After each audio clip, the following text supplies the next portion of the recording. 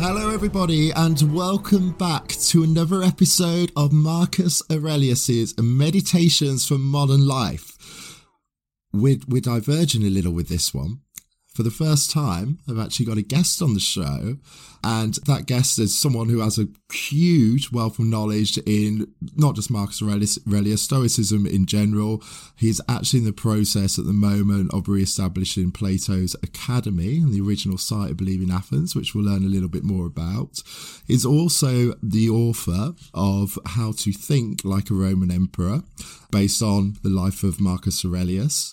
So we can get a little more insight into Marcus's life as well as giving you some great content that will no doubt help you in your own life today.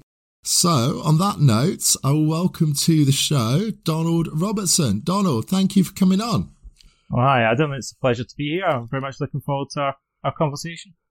Excellent, thank you. And firstly, I'm sure many of the listeners actually may well have read the first book on Marcus Aurelius, but do you want to give us a little insight into you, how you got into Stoicism, whenever that was, what led you down that path, just a brief little summary and how that book came about? Yeah, I feel a bit embarrassed to say it like this, but I was kind of into Stoicism before it was cool. Like, I did my first degree in philosophy in the late 1990s at Aberdeen University, and then I went to Sheffield to study at an interdisciplinary centre for philosophy and psychotherapy. I was training as a psychotherapist, and I got interested in Stoicism because it seemed to me that it was very relevant to psychotherapy, and I realised it was the original philosophical inspiration for cognitive-behavioural psychotherapy. But I couldn't find many books or articles about the relationship between the two, and so I started writing about it. And that was, I think, around about 25 years ago now. And very shortly after that, more and more books started to appear, presenting Stoicism to the general public. I think William Irvine's book had just come out, and then Ryan Holiday's book started coming out, and Stoicism kind of exploded and became popular. It did, yeah. But when I first got into it, it was a kind of really nerdy, niche academic subject that nobody was interested in, and people laughed at me for thinking that anyone would ever be interested in it. And so I wrote my first book, which was called The Philosophy of CBT, just because I kind of thought, how come nobody's written a book about this already? It seemed to be like a gap. And it was meant to be written for academic philosophers and clinicians, for clinical psychologists and psychotherapists to read. And to my kind of disappointment, they never really read it. And instead, the lay, what we call the lay readership, read it, the general public read it. And they viewed it as a self-help book. No doubt that was part of, as you touched on, like the Stoicism explosion, if you like. I suppose no doubt that probably came a bit from like a bit of a personal development explosion. I think that happened as well around 10 years ago. Yeah. And perhaps like as that was happening, a lot of readers, switched to that material that you were putting out for that reason as well. It's really interesting that you mentioned that on like the link and it not being sort of brought up before, because if you think about it in context of where philosophy came from, where psychology came from, obviously psychology did kind of evolve from philosophy. There's more obviously the actual understanding as to why we think certain things and that's how we do and what have you. So the links are pretty clear. You touched on a very interesting point, and there's a whole can of worms there, so I'm going to throw it out there anyway. In terms of, I'm very interested in the history of psychotherapy. So there are a number of converging reasons why Stoicism suddenly became popular, but one of them that nobody ever mentions is that psychoanalytic therapy dominated the field of psychotherapy for most of the 20th century, and cognitive therapy only very slowly from about the 70s onwards began to rise, and it didn't really become mainstream until about the 1980s, round about the same time that something happened in psychotherapy called the false memory scandal or controversy, which kind of affected the psychoanalytic approach to therapy. So people became more aware of false memory syndrome, and that led to a lot of concerns and problems about more past-focused, like psychoanalytic approaches to therapy. And so there was a turning point when the Oprah Winfrey Show, for instance, this is a good kind of benchmark for these things, was doing more kind of recovered memory stuff, and then completely abandoned that, distanced itself from it, and started to get life coaches like Dr. Phil on. So the culture shifted because of a scandal or controversy that erupted in the 1980s. and people started to embrace life coaching and cognitive therapy a lot more, including the media. And then Stoicism was kind of caught up in that. Like, people thought, well, Stoicism has been around since, ancient Greece, and it's the kind of great granddaddy of all of these here and now focused approaches. Agree. Yeah, I think that's a brilliant way to put it as well, because one of the things with Stoicism, that when you really, really get into it, obviously there's living in accordance with nature and what have you, and that kind of then brings you to that point of like controlling your own mind and realising whatever's going on is going to be for that, like, it's in accordance with nature. Don't fight it, therefore don't hold resentment to things, don't hold resentment to others who may have harmed you or events that are outside your control. Actually see where there's the benefit to that. And then if you relate that obviously to sort of psychoanalytics, psychotherapy, it's often like people holding obviously psychoanalytics came around for like the extreme trauma side of things, but ultimately we all have a continuum of mental health. So I think, like, obviously in recent years, people have wanted to understand psychology to a degree to help themselves be the best version of them, as opposed to just get out of trauma. But if you obviously harbour any sort of negative emotional states to anything, similarly, if you set yourself up for fantasy with positives and stuff, then that's what's going to bring you to these like cascading emotions and what have you. And Stoicism probably fits in there perfectly. Fits in perfectly. Release that stuff. It kind of caught up in the kind of shifting culture or zeitgeist. And then there was another completely different sort of thing that happened if you cast your mind back. Like, it makes you feel old now if you realise that this happened around about 22 years ago. But a movie came out called Gladiator. Yes. And I didn't know who Marcus Aurelius was then, I will admit. Some of the people, listening to your show probably weren't even born when that movie came out, which is kind of scary to think now. But Gladiator came out, I think, in the year 2000. And, the first act of that movie featured Richard Harris playing Marcus Aurelius. And although he's not the main character in the movie, like, the fact is that loads of people then went out and started reading the meditations after that movie. That did happen off the back of it, did it? I wasn't aware, because at that time I wasn't in Stoicism. I would have been around 17 years old, so I remember the film for the film, and obviously it's only later that I watch it with a different kind of appreciation to it for that aspect. I'll give you a little bit of trivia. I heard, reading some of the kind of interviews and things like that, but because I was researching, there's Gladiator 2's being made at the moment. But I heard that Russell Crowe was actually really into the meditations, and he was kind of pushing for more of the philosophical content to being incorporated into the first Gladiator movie. That's interesting. But they didn't really do it in the end. Was he into it before, or do you think it was like the whole, he got off of this movie and then suddenly like went delving and got fascinated by it? Or I'm not sure. Like, I haven't heard that. Like, I got the impression that he was more into it than Ridley Scott, for example, and that he was kind of like trying to push a little bit more for a bit more full. It would have been awesome if there had been just one or two more philosophy references. There's like one or two really kind of fleeting, vague references to Stoicism in it. But I'm hopeful, like, that Gladiator 2 might possibly have a little bit more Stoic philosophy. Yeah, maybe it goes back to slightly earlier in Marcus's life as opposed to continuing from after his death, or what have you. Well, I think it's you've heard. It's the story, from what I understand, it's the story of the character they call Lucius in the movie. His Marcus Aurelius' grandson, the little kid. Yeah. When he's growing up. And I would imagine that in order to have some sort of continuity, they're probably going to have to refer back to the legacy of Maximus, the main character, and maybe to Marcus Aurelius as well. And also, since Stoicism has become hugely popular since the first movie came out. And I understand that the screenwriter for it read How to Think Like a Roman Emperor as part of his background research for putting together a script. So there might be like a little bit more like Stoicism that sneaks into that would be wonderful. That would be wonderful. Be interesting to see. Yeah.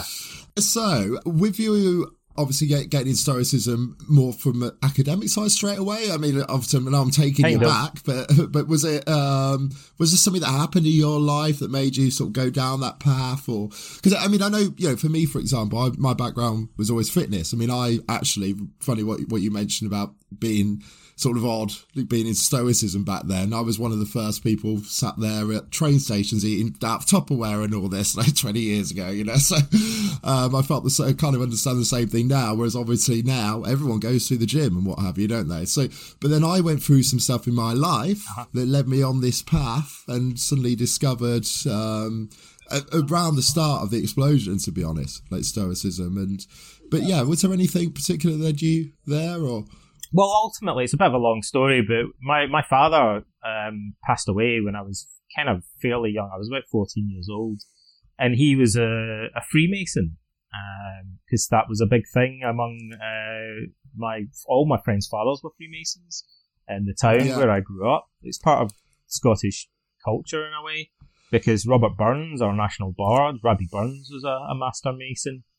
And so after my father passed away, he didn't really leave much behind, except his books on Freemasonry, and I read them, and I couldn't make head nor tail of them, except there was a lot of references to these 4 cardinal virtues, and I saw the names Plato and Pythagoras kept cropping up, and I saw these kind of like vague symbolic allusions to Hellenistic philosophy. So I went off on this path of reading the Bible, learning a little bit of Hebrew. I started to read the New Testament, I started to read Apocryphal, Gnostic, New Testament, and that I realised that the stuff that they left out of the New Testament. Here's a little bit of random trivia for you, by the way. Like, no, this is great, because I've looked at a lot of the Gnostic stuff with Plato and that recently. Well, here's some mind. I like this. I like trivia that people are like, that can't be true. I'm like, this is true, buddy. Like the Gnostic Gospels. So in 1940s, in a place called Nag Hammadi in Egypt, they found all these books that had been hidden under a boulder. And they were like a collection of Gnostic Gospels, like in codices and books. And like a lot of stuff that was left out in the New Testament. Now, one thing we learn is that a lot of the stuff that was left out is heavily influenced by Greek philosophy. There's a lot of kind of Neoplatonic influence in particular in it, and there's some, maybe possibly some Stoic influence as well. But in one book in particular, they had this kind of like their Bible, which has all these apocryphal Gospels in it, and also includes an excerpt verbatim in Coptic from Plato's Republic featuring Socrates, right? So there was a version. Okay, I did not know this. In a parallel universe. Like Secret of John or something, I think it was called. But, the Gospel of Thomas and all these kind of things. Like, I loved all those books when I was like a teenager. And Elaine Pagel's The Gnostic Gospels had come out at the time, and I went and read the Gnostic Gospels as part of this trying to understand Freemasonry and kind of the Kabbalah and all that sort of stuff. Yeah. But it got me reading Plato, right? Because Plato's like Socrates. So Plato writes these dialogues in which Socrates is the speaker. Yeah. Like Socrates, there's a version of the Bible that has Socrates in it, which is crazy. It seems crazy. Like, it's amazing. A parallel universe. You know, like Socrates might have been in our version of the Bible. Like, but that version was destroyed, except for this copy that was buried under a boulder in the Egyptian desert, right? You have to be careful before going on to why it might have been destroyed or anything like that. I know, people are going to say, this sounds like a conspiracy, this sounds crazy, but no, straight up, this is a historical fact. Like, there's a chunk of Plato's Republic that they put in their version of the Bible, because the other bits of it were heavily influenced by Neoplatonic philosophy. So I went off and I read Plato. And then I went to university, and I did a philosophy degree, and I wanted to kind of get a sense of direction and purpose in life, I think.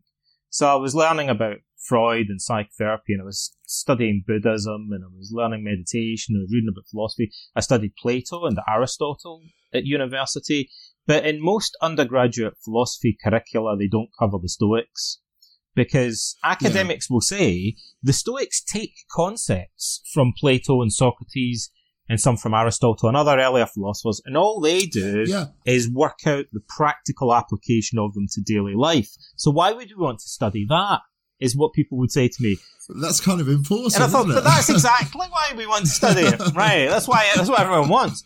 So when I was training in psychotherapy, I thought, maybe I should study the Stoics then. And I read Pierre Hadot's superb books, The Inner Citadel, What is Ancient Philosophy, Philosophy as a Way of Life. And that really inspired me, because Hadot had done all the groundwork of figuring out these contemplative exercises and kind of cataloguing them, meditation exercises or visualization exercises, other psychological techniques that he found in Marcus Aurelius and in Hellenistic philosophy in general. And from Hadot, I learned, number one, that of all the different forms of ancient philosophy in the West, the Stoics were the school that predominantly specialized in psychotherapy and in these psychological techniques. Yeah. And that I learned from my own studies that Stoicism was the philosophical inspiration for cognitive therapy. So I thought, I can't understand why Hadot never mentions cognitive therapy and why no psychotherapist has ever mentioned Hadot. And so it seemed really easy for me to then just kind of put a book together where I took what Hadot was saying and compared it to the techniques that we use in cognitive therapy and said, look, there's really obvious overlap between a lot of these techniques. Yeah. And then that kind of spawned. We started, after that, a few years after that book came out, I was doing other bits and pieces. I was a psychotherapist. I ran a training school for psychotherapists. And I was contacted by Christopher Gill, who's now Professor Emeritus of Ancient Thought at Exeter University in England. And Chris Gill had been doing this thing with his students where they would live like Galen. Now, Galen is an ancient physician who dabbled in philosophy. He was a court physician of Marcus Aurelius. And we have many writings that survived from him. Because Galen was a terrible know-it-all and quite a kind of pompous guy. So he loved to write books about his opinions. He was a very eclectic thinker. He's actually one of our main sources for early Stoicism. He didn't agree with the Stoics, but he talks about them a lot. And so they tried to kind of follow Galen's advice to see how that would work out. And the students said, well, maybe we should live like Marcus Aurelius for a week as a kind of follow-up to this. And they found an audio recording that I'd put online that I was using with my psychotherapy students of an exercise from Hadot called The View from Above. It's one of the main, it's like a 20-minute guided contemplative exercise. And they had been doing that at Exeter. So I take it helping people to actually view themselves from, as if from an expansive perspective, as if viewing your life as part of a much larger spatial and temporal whole. It's a common exercise. We could go off on that one, couldn't we, with objective reason and Marcus stuff. Aurelius talks about this a lot. And we find this technique cropping up over and over again in ancient literature. But surprisingly, I can say with some confidence, it's not a common technique in modern psychotherapy. Now, somebody will go, well, there's some like vague reference. I think it's something that's coming back. It's coming back now, but I was surprised that there aren't really, there's not much reference to some of. There are most of the other techniques you can find in the Stoic literature. There are parallels to in modern CBT. The view from above is one of the main ones that we don't commonly use in CBT, but there's an obvious psychological rationale for doing stuff like that. And actually, there's now a professor of psychology called John Vervaeke in Toronto University who's doing research, cognitive psychological research on the view from above and similar kind of cognitive mechanisms. So that it's definitely coming back even in psychological research. So Chris got a teammate. You can see the video of the workshop we did still on YouTube. He organised this workshop with about a dozen authors, psychologists, psychotherapists, academics. And that was the beginning of what we call the Modern Stoicism organisation. It's a non-profit. It's been around for over a decade now. And it runs this event every year called Stoic Week. The Stoic and Stoicon, and runs the Stoicon conference as well. So when we started doing it, there was like a few dozen people, and then there was like a few hundred, and then now I think roughly 20,000 people have participated in Stoic Week over the years, and it's been covered. I can imagine that continuing to grow. It just got bigger and bigger, and it was covered in all of the newspapers in the UK, and then it got into the international media, and Stoicism, just as a movement, kind of really crystallised.